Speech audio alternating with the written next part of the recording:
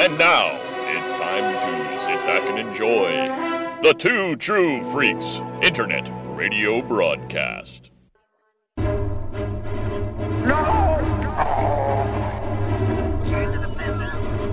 5-minute freak!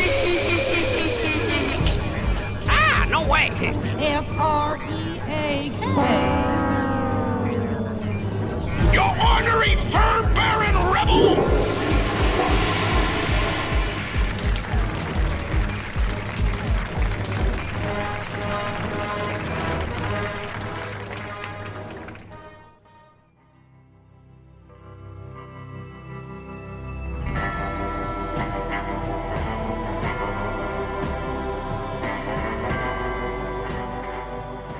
Hello and welcome to a special edition of the 5-Minute Freak. I'm Chris Honeywell and I'm here with special guest Chris Tyler, the hair metal hero. Hey everybody. And we are going to be looking at John Dies at the End. Dun dun dun dun! The new movie by Bob Coscarelli, one of my favorite directors. I know you are also a fan of at least Phantasm. I know that. Oh yeah. No, I like Coscarelli's oeuvre pretty much across the board. So right down to Beastmaster. I really enjoy Beastmaster. I do too. I have to admit I do. Even with dialogue like, "My name is Dar, and I am searching for the Temple of Ar." Doesn't matter, man. It's got Tanya Roberts naked and John Amos whooping ass, so you can't hate that movie. Now, geez, it's I'm getting old because time's going by fast, but it's been 10 years since his last movie, which was Bubba Ho-Tep. Oh yeah, Bubba Ho-Tep, the shining jewel. And if anybody hasn't seen Bubba Ho-Tep, I personally, I don't know. I think Phantasm is kind of like his early masterpiece because it's just a work of genius. But I think Bubba Ho-Tep was like the culmination of all his years of experience in movies and cinema. It was an awesome movie. Which is saying something because it's a very understated film. Yes, well, that's why I liked it, because it had all the Coscarelli tropes in it, but it was played down, and it was played down like as a joke because it was in an old folks' home with a mummy, so everybody moved slow. Yep. Even the nurses and stuff were usually kind of heavy ladies and didn't move very fast, so it was like a geriatric horror movie. It was great. Yeah. And Bruce Campbell as Elvis is a sight to behold.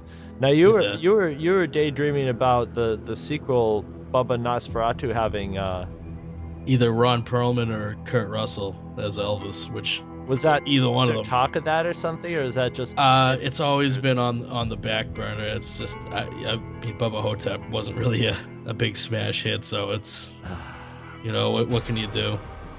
What, I mean, Bruce if I had 10 million, like he wouldn't reprise the role or anything? Is that why? I think the idea was it was going to be a prequel, so he was going to be younger, and Elvis was going to be younger, and the idea was they would do a different Bubba blank movie with a different actor as Elvis each time.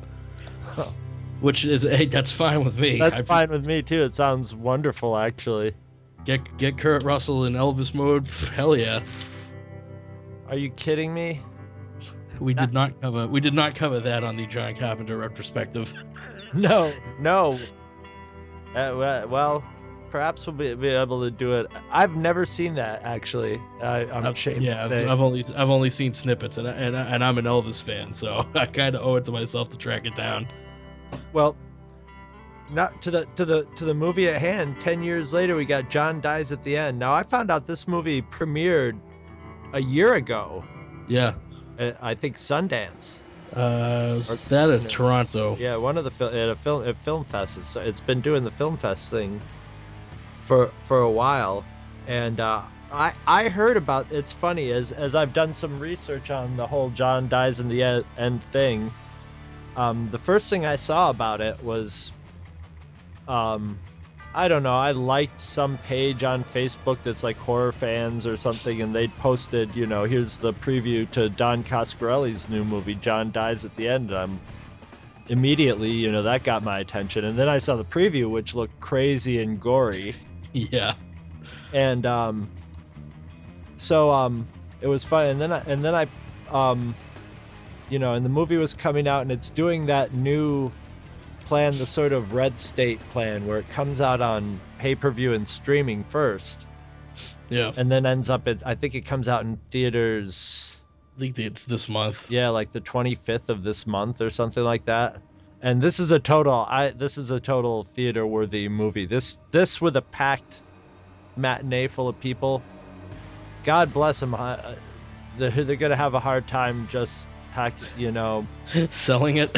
selling it. But here's the thing: is when I mentioned on Facebook, because I found out you'd seen it.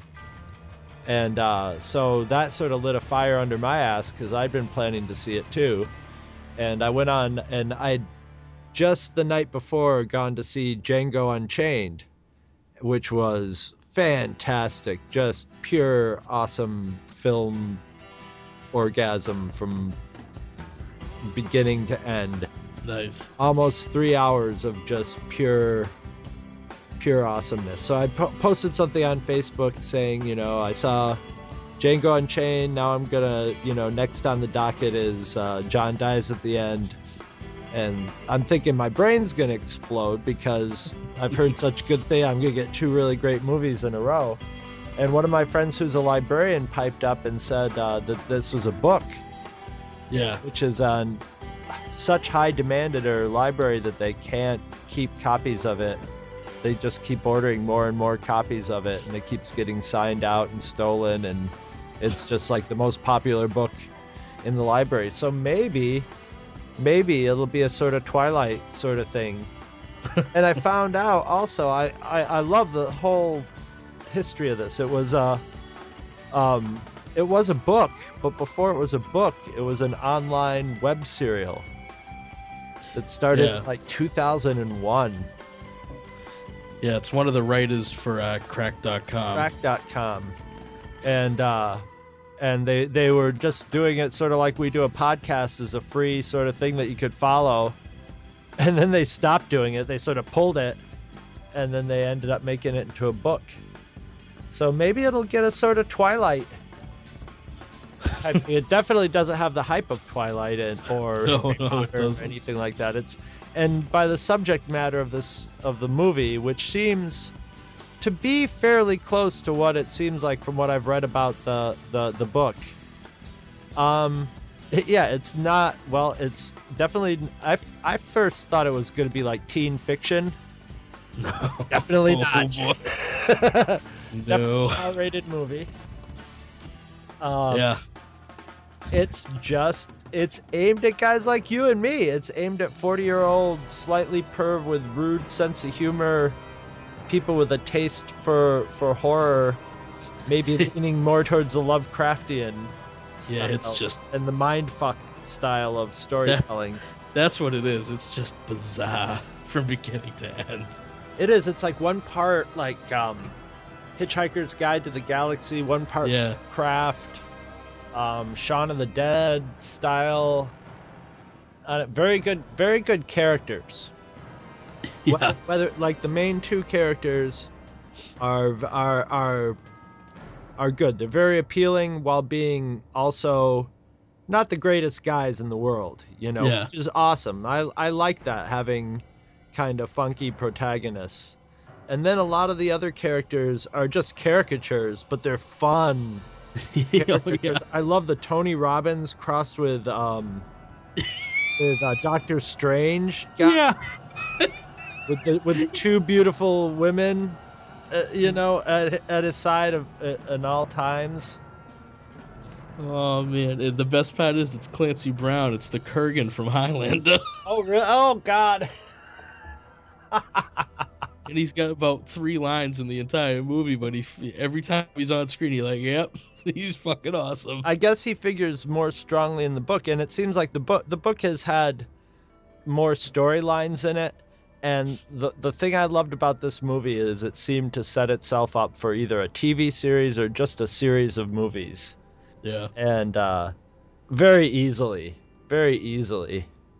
you could turn this into a sort of, in the style of like Hercules.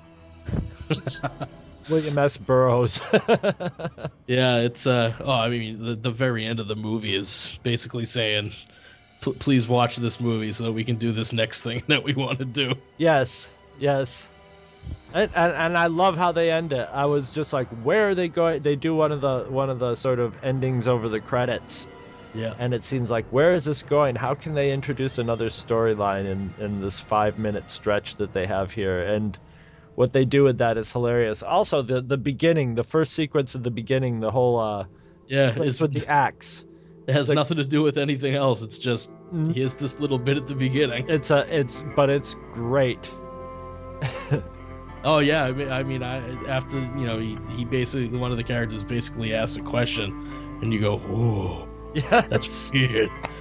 It's a stoner weird question, man. If I did drugs, this would probably be my favorite movie ever. Yes, this definitely is destined to cult movie fame, especially if something like Donnie Darko became a cult movie. This, I think, whoops Donnie Darko up and down, because this is on top of being just dark and twisted. Yeah, and I really like Donnie Darko. I mean, I had read about that somewhere online. Jesus, that's like 10 years ago now, too. Yeah, or more. I grabbed the DVD for $10, when it came out, and I was like, ooh, that was really interesting. But Donnie Darko doesn't have any sort of sense of fun to it. John dies at the end is just, it almost can't take never your eyes stops off being fun. Yeah, it's just zaniness from beginning to end. And can I say what also gives it about 10,000 million fun points is, and you see it right at the beginning, Paul Giamatti. Yeah. As soon as you see his face, you're just like, oh dear God, thank you. It's got Paul Giamatti, it's got Clancy Brown, it's got Doug Jones, the guy who played Abe Sapien in the Hellboy movies. It's just a couple of faces that you see in there, and I mean, at one point it becomes a cartoon. It's so crazy. Everything about it is just, oh Jesus Christ! Well, I forgot about the cartoon. That's right. There's a priest in it played by the tall man himself. Was that Angus Scrimm? Oh, you couldn't pick up on it? No! Oh my God, I'm gonna have to watch that again. Oh, because I thought Angus Scrimm would be dead by now for sure. No, it's totally him. Oh man, I mean, it just to hear his voice say, "You and your friend are fucked."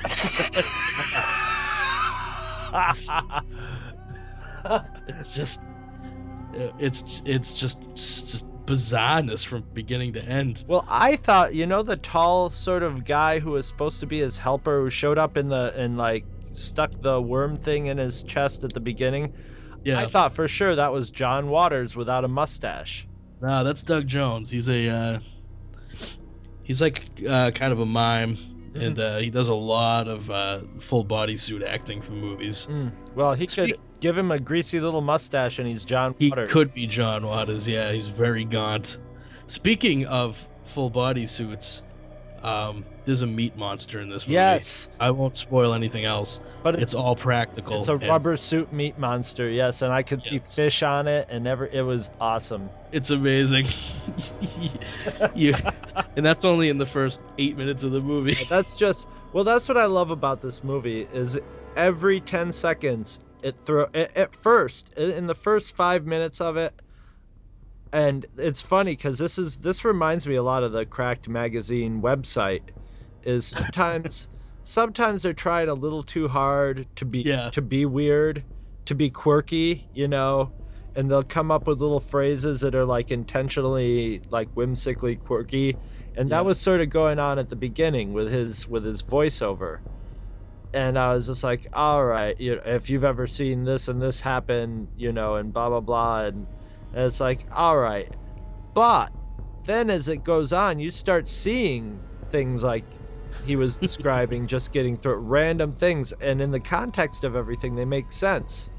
So then all of a sudden you start taking seriously what he said in the beginning. It's very well written. It fools you into thinking that it's going to be cheesier than it really is. But then at the same time, it's enjoying a certain amount of cheesiness. You know, it's if this was completely budget limitations and which sort of reminds me of what somebody who would be writing a webisode, you know, a web episodic story would be like too. Would probably be less stuffy than a book and more casual in the storytelling. Yeah. And I mean, when they throw the meat monster at you, that's at the beginning where you're just like, what the hell is going on here? 3/4 of the way to the movie, you know, almost anything can happen, and you're gonna bat an eye, and does, yeah. Oh yeah.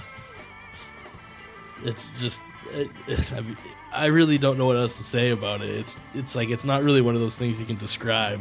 Well, it's got a lot of some of the Coscarelli favorites in it, which are weird puppety things that fly around and attack people. Yeah. You know, another practical effect that could have been, it looked like practical combined with a little CG. Yeah. And but we won't ruin what it is. Yes. I know exactly what he's referring to. And that guy, I thought he was sort of like his version of the tall man in this. I think he was called the large man in the credits or something, or like the big man. Yeah. And that's what I would picture Dum Dum Dugan to sort of look like. He would have been a great Dum Dum Dugan. Oh man. And the whole thing, it's funny when I first was like flipping through it, I was like, oh, some of the special effects look a little cheesy in this. I was like looking at the end with the Cthulhu type stuff going on. Yeah. And a bit of it looked CG. But I mean, I guess it's unavoidable. A little Sci-Fi Channel. But when I watched it from beginning to end, none of that mattered because it was the storytelling and the acting was good, you know? Yeah. It's not going to win any Oscars, but it's fun. The two leads were good. Paul Giamatti's always good. Yeah. The guy who played the cop. Oh yeah. He's great. Yeah, he's great. He's great just playing the cop. You know. Yeah. He's got the Danny Glover. Exactly. I was about to say the Danny Glover. I've seen everything. I'm too old for this shit. Yes, and yeah. I mean, all I have to say is, if you don't want to see it in the movie theater, which it might be tough to see it in the movie theater because it might not be one of those. I'm having a feeling it's not going to be a widely released Cineplex movie, but you can. No, it's going to the ad houses definitely. But I mean, it's going to be easy to catch on Netflix and. It's video on demand. It's going to be pretty much readily available, probably within another month. Red State, yeah. Which I couldn't get through the first 10 minutes of. Really? I love that movie. I was sitting there watching it, and I was just like, this is a Kevin Smith movie? Stick to what you know, dude. Sorry. Yeah, you see, actually, if you get past that, it shifts gears about 4 times in the movie. So that first 10 minutes is an indicative of... Like, the first 20 minutes isn't indicative of the next 20 minutes, which is not indicative of the next 20 minutes. Yeah, I am going to give it another go at some point, but I thought it was his masterpiece. I thought it was his finest. I thought it put him into by the time I was done with it, I'm like, Kevin Smith has just moved into the Quentin Tarantino strata of filmmaking, which... Back to that, I'm gonna give a little. I don't want to talk too much about it because you haven't seen it yet, and I know you're planning to see it. But Django Unchained, oh my God, can't recommend that movie enough. Well, see, Tarantino to me is every time he does something, you just go, wow, I can't wait to see what he does next. This movie is as I was watching it, I realized this movie is, and maybe it's a lot, and it's a lot of different things. Yeah. This movie is almost like the mirror image of Inglourious Bastards, with what's his name, Christoph Waltz? Yeah, Waltz. Whatever. Yeah. playing the exact opposite role of what he did in Inglourious Bastards, but equally cagey, and like the character in Inglourious Bastards could have been like the evil reincarnation of this character from this movie, and it was almost like film school in almost 3 hours. There were whole parts of it where basically almost they were explaining the basics of character acting, where to find storylines for your stories. Really? Yeah, like plundering mythology and legend and stuff like that. And because the two characters, when they become bounty hunters, they have to act a lot because they have to pretend to be other people to find the people that they're looking for, so they're almost like bill collectors or repo men or something, or, Interesting. Except they shoot people. And there is a lot of bloodshed in this movie, including some real Leo DiCaprio blood. Really? Yeah. When you see Leo, you'll know this. You'll know the scene because Leo DiCaprio bleeds more than once in this movie. Oh, that's good. I've always hated that little fuck. Oh, he's the bad he was guy. on Growing Pains. He's the bad guy in this, and he's a full-grown fuck in this one. Yeah, I shouldn't say that. He's actually he used to be the little fucker who was in Growing Pains. He's actually a pretty good actor. I've never seen Growing Pains and never seen. I mean, yeah, he is a really good actor, but he's still kind of annoying in that Bieber sort of sense. There's something about him that, Yeah. Well, he was a teen heartthrob for a decade and a half. He was, but he was still doing quality. He was doing stuff like Gilbert Grape, yeah, and the Basketball Diaries, and I think maybe it was Titanic that soured him on a lot of people because.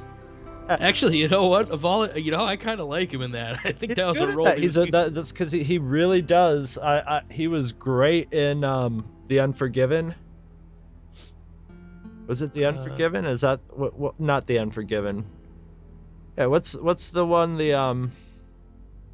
with had Marky Mark in it? Oh, Scorsese movie. Yeah. Fuck, I can't remember. I thought that movie sucked. Beyond something.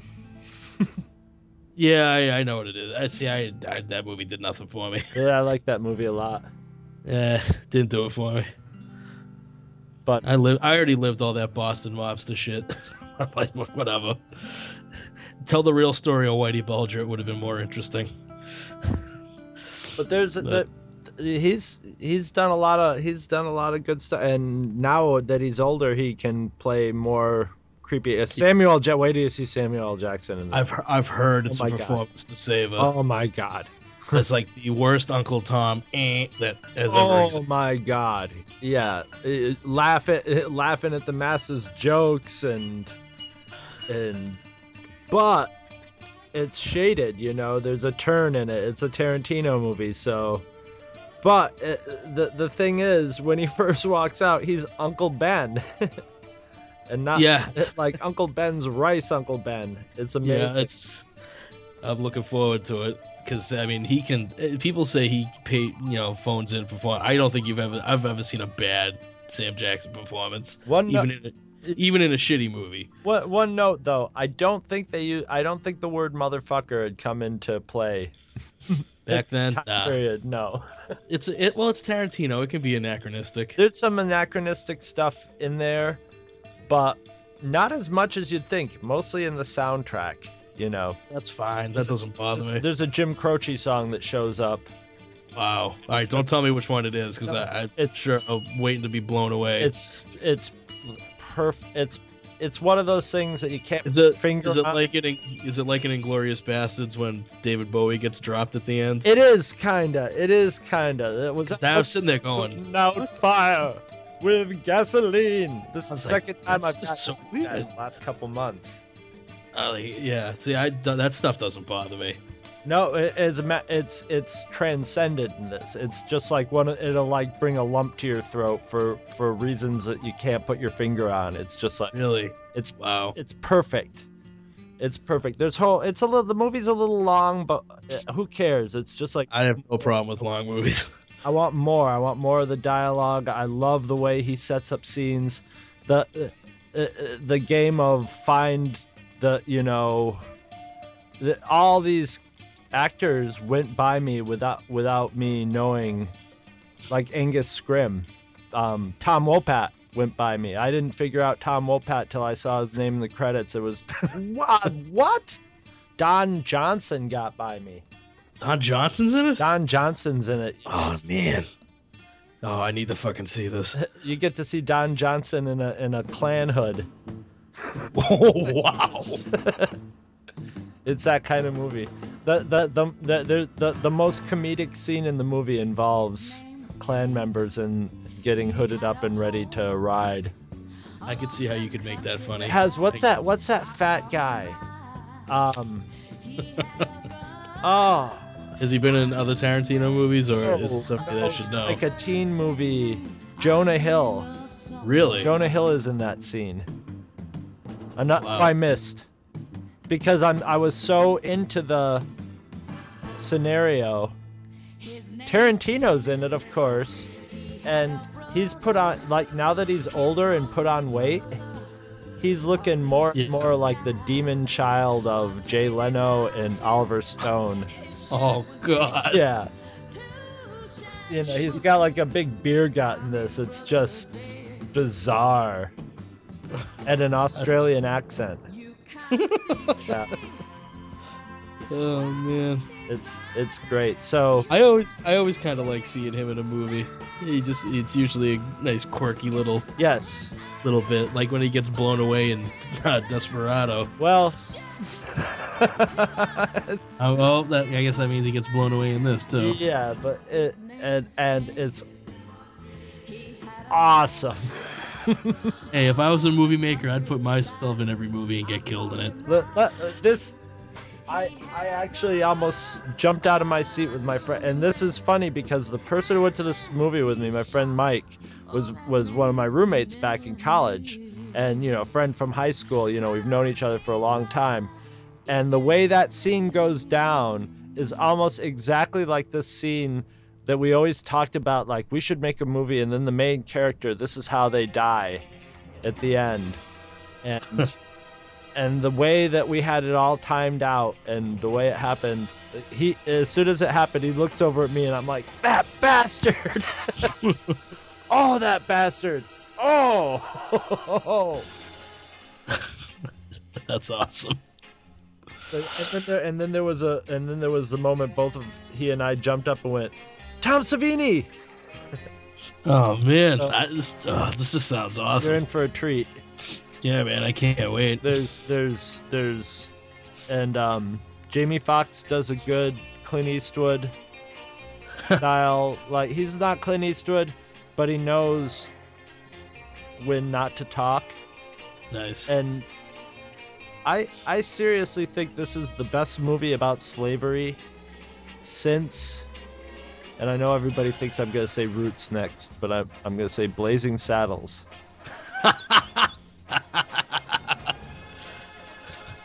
Oh, for man. similar reasons, because both of them were scandalous for the use of the N-word. And I hate that I even will say N-word, that I won't. And sometimes used to comedic effect in here, but I think both of those movies, Blazing Saddles was completely played for laughs. Oh yeah. But it was really that racist back then, Yeah. That openly racist, and they could do it in the context of barely in the context of a comedy movie. If it wasn't Mel Brooks, they might not have gotten away with it. But Richard Pryor helped write that one too. So. And having Richard Pryor involved, yes, gave him some cred. But hey, look, I mean, I guess this one having Samuel L. Jackson and Jamie Foxx in it gave Tarantino some cred, but he's already got Spike Lee on his ass about it. Oh, you know what? I'm gonna go on record right now. Fuck Spike Lee. Amen. I don't think I've ever seen one of your movies, nor do I want to, just because you're a pretentious dick. I've seen his movies, and he's hit and miss. He's a very good filmmaker. I wouldn't say he's the brilliant filmmaker that he was put out to be. Like, Do the Right Thing is like a troll. It was like it was basically, at the end of the movie they don't do the right thing, but it was made to be contentious and to start controversy, and it succeeded, and it like started his career, and it had a lot of energy to it, and it had great character actors, and was just sort of a fun down in the hood comedy until it got preachy. But whenever he tries to get preachy with a movie, it's really terrible. But when he just does movies about families and regular stuff, it's usually pretty good. But man, what the hell is he talking about? Like, that Tarantino shouldn't make a movie about slavery. He made a movie about a white serial killer. Yeah. He shouldn't be allowed to do that. A black man shouldn't be able to make movies about a white serial killer. They don't understand white serial killer experience in America, man. They don't understand. Well, I it's thought... like to have a dog talking at you all the time. Oh, I know. Just like that little claymation boy. Exactly. You know what? I'm sorry, I gotta make a David and Goliath joke. Yeah, I mean, it was all cute when he was a little kid, Goliath was all cute, but when he was an adult and Goliath was still talking to him and had died, 20 years before that, it wasn't as funny anymore, Yeah. Once the bodies started piling up. Yeah, Spike Lee at the very least needs to go watch the movie before he opens his yap about it and see what, if it was such a racist movie, do you really think like Samuel Jackson and Jamie Foxx would be like me? Well, the other thing is not like it's not like it's Quentin Tarantino's roots. He's telling a fictional story. The first time Quentin Tarantino's been able to use the N-word in historical context. Yeah. So you have no problem with white mobsters calling each other the N-word, but you got a problem with it when it's... Yeah, I mean, it was texturally accurate. Jackie Brown, too, but... That's a way underrated movie. Yeah, that's a great movie. I think I don't think he's made a bad movie. No, man, I don't think he has either. Every time I watch his stuff, I go, ooh. Yeah, it's like a special treat when it's in the theater. There's a special treat waiting for you. It's a rare occurrence these days. Yeah. I'd probably still go on record and say Kill Bill is probably my favorite so far. Just because that's every genre of movie rolled into one. Yeah, wait do you see this one. This one's... this one isn't every genre rolled into one. But, boy, it's got the revenge. the pure, catharsis, every 10 or 15 minutes of some... Oh, nice. Just moments, full of moments. That's what I'm looking for. Moments and buckets of blood. Yeah, John Dies at the End had some moments and some buckets of blood, too. It did. What else can we say about John Dies? Oh, yeah, decapitations, amputees. Amputees and... Cute amputees. Mm-hmm. Dog acting. Yes! Oh my god, a dog driving a truck. Yep. Come on. And then when the truck, dog. I was like, please, dog talk. Please, dog talk. Dog talked. Yeah. Bonus points just start piling up. Technically, the way it happens in the movie, it's not the kind of talking dog I would necessarily want, but when it comes right down to it, the dog talked. So... Yeah. Because the whole time... Coscarelli knows what I like. They found a dog, and why is this dog still in the movie? Oh, that's why the dog's still in the movie. Well, that's the thing with this movie is, all right, you see the dog and you're like, does the dog mean anything? Is the dog going to do anything? You never know, because there's a million things going on at once that could mean something. And it makes me eager to sort of read the book because I imagine there's probably a lot more stuff in the book too. I guess there's a sequel out too called This Book is Full of Spiders. Yeah, there is. I don't know. I don't see after seeing the movie, I don't know if I want to read the book because it just my first impression of that is now the movie. Right. So I don't know. Well, but I'd like to see a sequel. Yeah, I know that. depends on whether we get to see a sequel or not.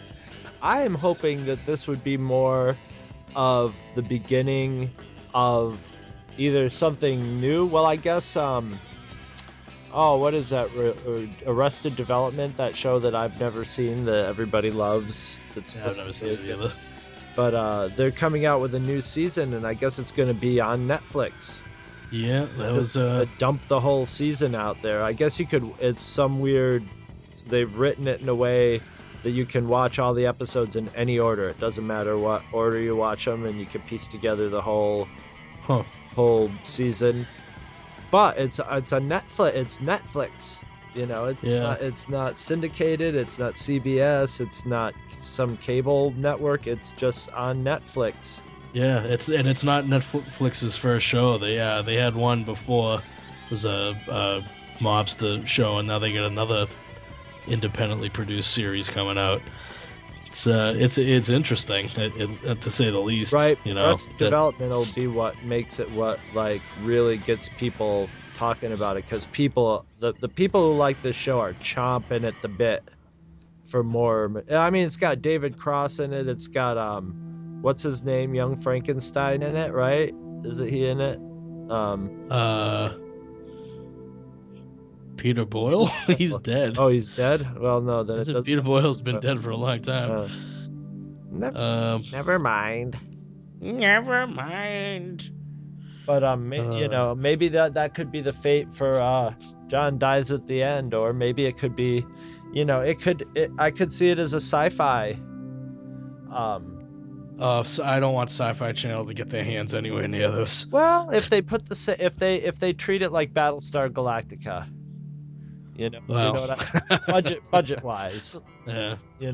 How about just give Coscarelli some time off? Maybe another 2, 3, 4 years he does another one. That would be bring it on. That would be preferable. But I could see this being like the springboard, and I could see and totally he did it before with Beastmaster, for being a TV show produced. I don't know, was Beastmaster produced by him, or was that produced by Sam Raimi? I don't think Sam Raimi had anything. There was a TV show? There was a Beastmaster TV show. Oh yeah. So my knowledge begins and ends with the movie. And it ran around the same time that Hercules and Xena and all that, and those were all Sam Raimi. Yeah, that was Sam Raimi and Rob Tappert. Yeah.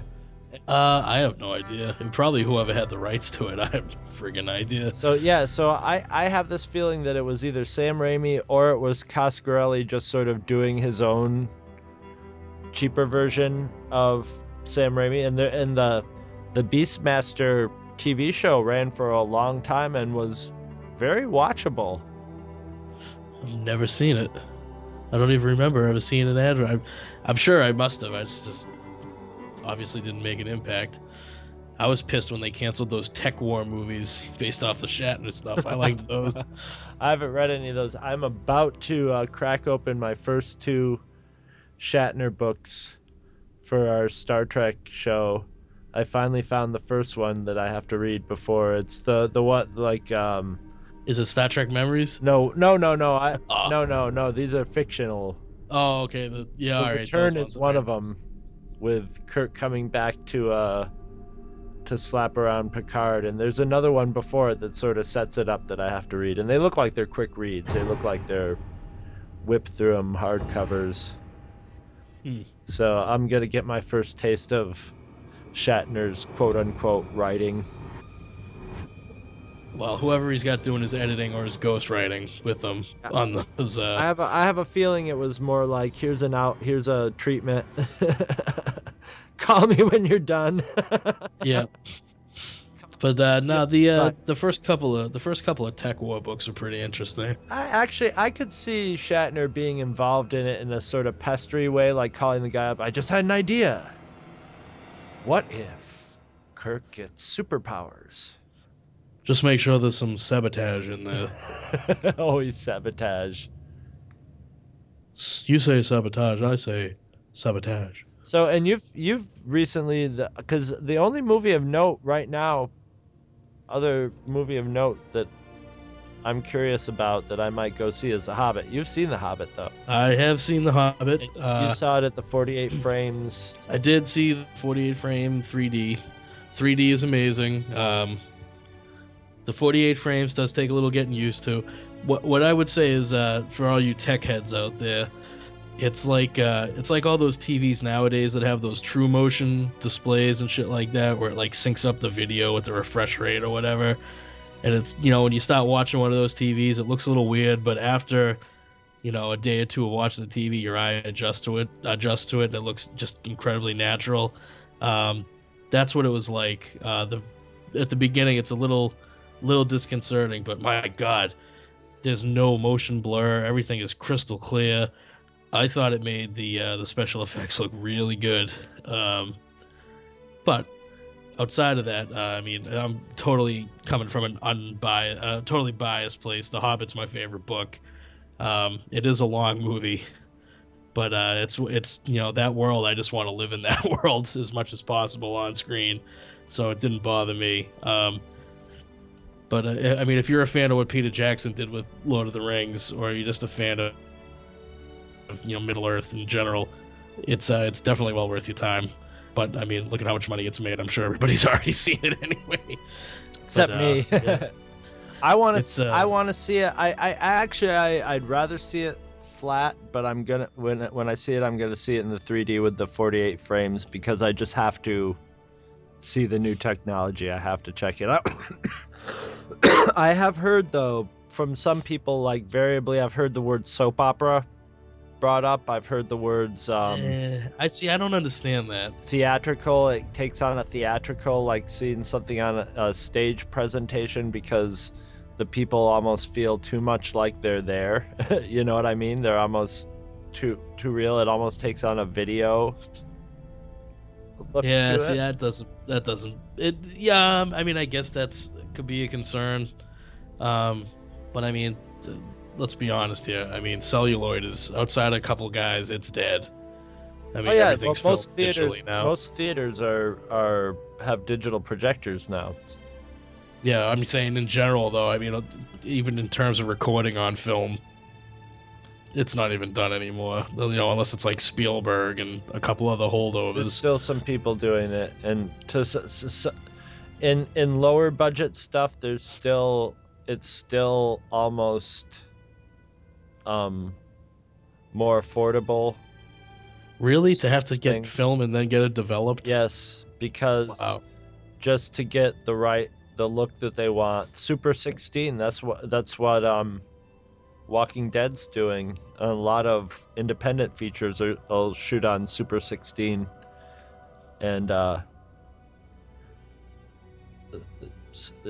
Walking Dead looks beautiful. There's still, and it's not long before they'll figure out how to do this, but still film grain still looks different. Yeah, And this is. Everything in this is crystal clear. You see every blade of grass, right. every feather ruffling.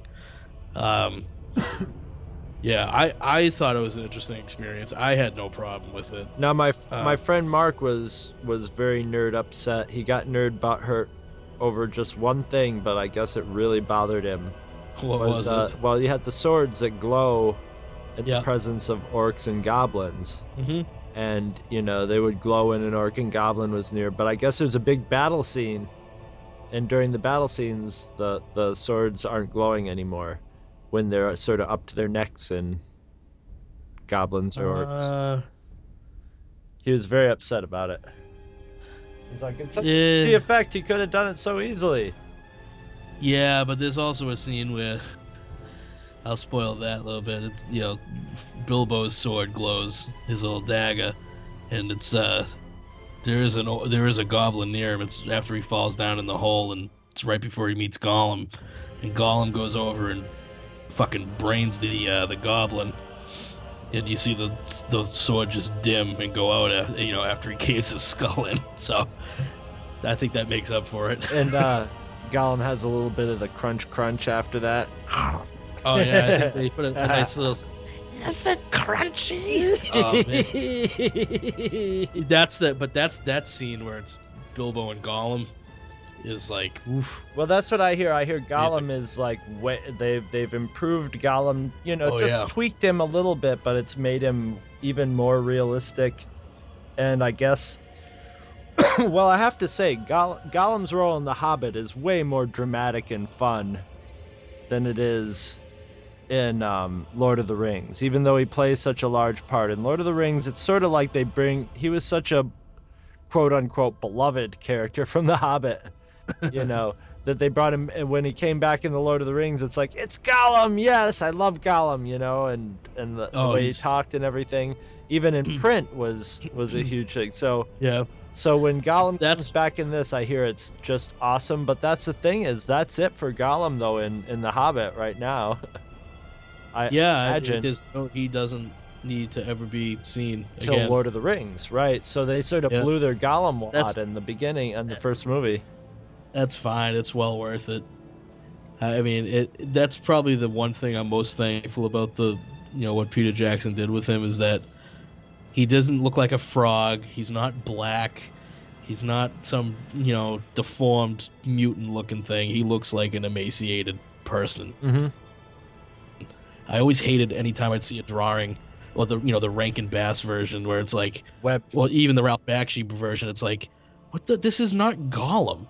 Nothing in the description says he's a hobbit. He's a hobbit, and he doesn't malnourished, pale hobbit. He doesn't look like a hobbit anymore, but that's not because he's genetically mutated. Although that's, the ring could be made out of pure plutonium. We don't know. But, yeah, he hasn't really mutated. He's just gone junkie style. He's basically faces of crack, or faces of meth. Oh, nothing worse than meth mouth. Yep. And you get a nice close up of Gollum's meth mouth in The Hobbit. when Bilbo asks him the riddle about the 30 white horses on a red hill, and it's supposed to be your teeth. Right. And he's like, "We have 7." And you just see fucking 7 nasty teeth sticking out. It's like, oh god. Oh man. All right, so awesome. We got 3 movies in. Party recommendations.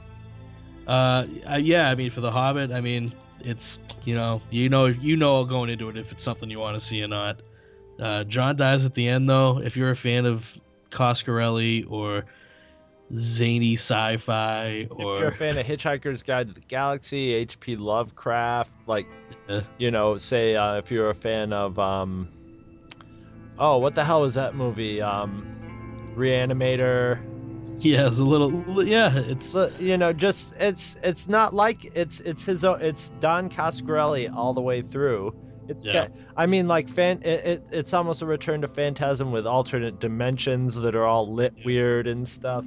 Yep. And it's his own thing, but yeah, it's got all these flavors in it. It's got a little bit of the Joss Whedon dialogue-y sort of thing with smart talking teens, man. Lots of dude talk. Yeah, it's very much a dude movie. Lots of references, lots of penis talk and penis stuff. And, CG penis. CG penis. That's a first, really. That scene. And it's not a little wimpy CG penis. It's a big throbbing CG penis. It's a big throbbing CG rubbery penis. Yep. That shows up at an inopportune time. Yep. That door does not open.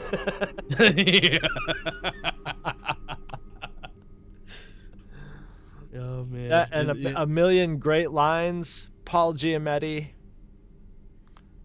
Flying things, crawling things, exploding things. Angus Scrimm. A character called the Shitload. Shitload, yep. Meat Monster. It's just, yeah. Naked boobs with disturbing masks. Oh. And a Stanley Kubrick reference. Yeah. Yeah. I forgot about that. Just the eyes wide shut dimension. Yeah, the movie's a trip. It's an hour 45 minutes of fun. I've already watched it twice. Yeah, I'm going back just to check out Angus Scrimm, because I can't believe I missed that. I would have been. And I think there's one when they finally hop to that other dimension and they show that guy who's responsible for the building of it. I think that's a picture of Reggie Bannister. I think that's how he worked him in there, because he's in pretty much everything too. He's right. He's the administrator in Bubba Hotep, and I don't think he was in the Masters of Horror episode Coscarelli did, but he's too old to have been in the band. Oh yeah. But it's fun because I always remember the scene with it was Reggie Bannister. They did their little song in Phantasm, where it was like you could tell they were like, "Hey, let's put that song we've been writing in the movie." Yep. Yeah, we'll get a good recorder. We got that song down real good. And another thing I liked about it is the metal band they had in it wasn't when they showed them playing. It wasn't that it was a kind of a generic metal band, but it sounded like a live generic metal band, like your friend's metal band. It was rather cool. Instead of sounding like a canned studio musician, it sounded like 5 teenagers drunk at a party. Don't practice enough and then go out and play. And with the drummer who looked like the nerdy kid who was their only person they could find who could play drums. Yeah. He's completely bored through the whole show.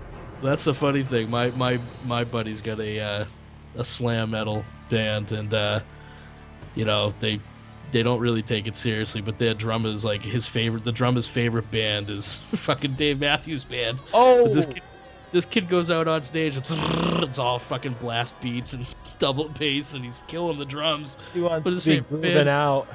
His favorite band is Dave Matthews Band. He wants to be smoking some mellow buds and grooving out to a 20-minute long jam, man, and instead it's just like he's driving Cookie Monster. 2 minutes of, yep, basically. Oh, man. They get some great song titles. Slit and Slide, Toddler Cobbler, Prostitutes. Oh man, it sounds like good old fashioned punk rock titles. It's just total Cookie Monster vocals, and it's just real noodly guitars, and then they have a soundboard, so they drop sounds in, like. And they'll start off. They'll do like in the beginning, the acoustic beginning of what's the fucking Bon Jovi song, "Living on a Prayer." They'll sing the beginning of that, and then they'll just start going into their like death metal song.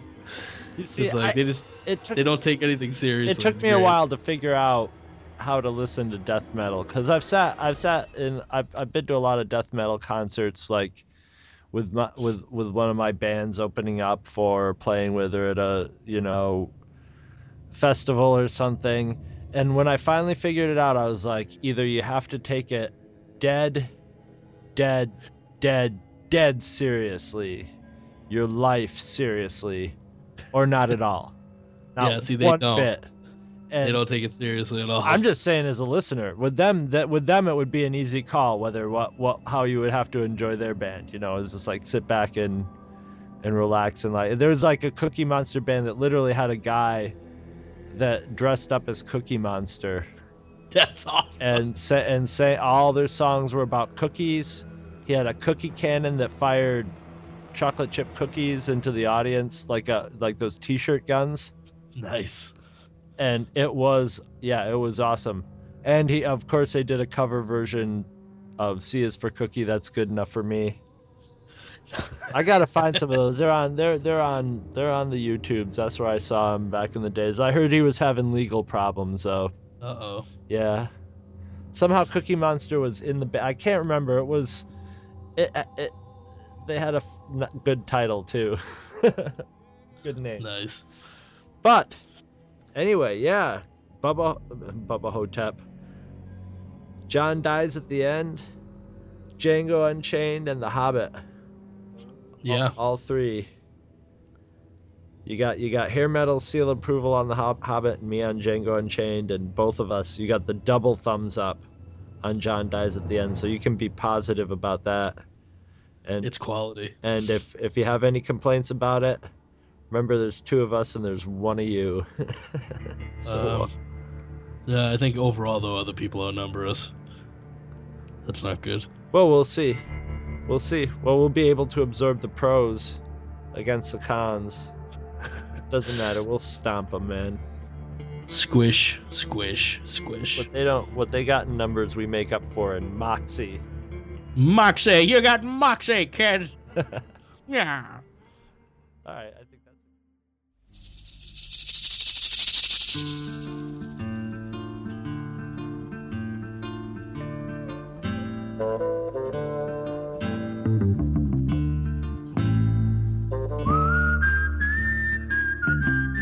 You can sponsor an episode of this or any other of your favorite Two True Freaks affiliated shows. Simply click the PayPal link on our website, donate any amount at all, tell us which show you're choosing and what message, if any, you'd like us to read on your behalf, and you will be an official sponsor of that show's very next episode, with your message read in the show's opener.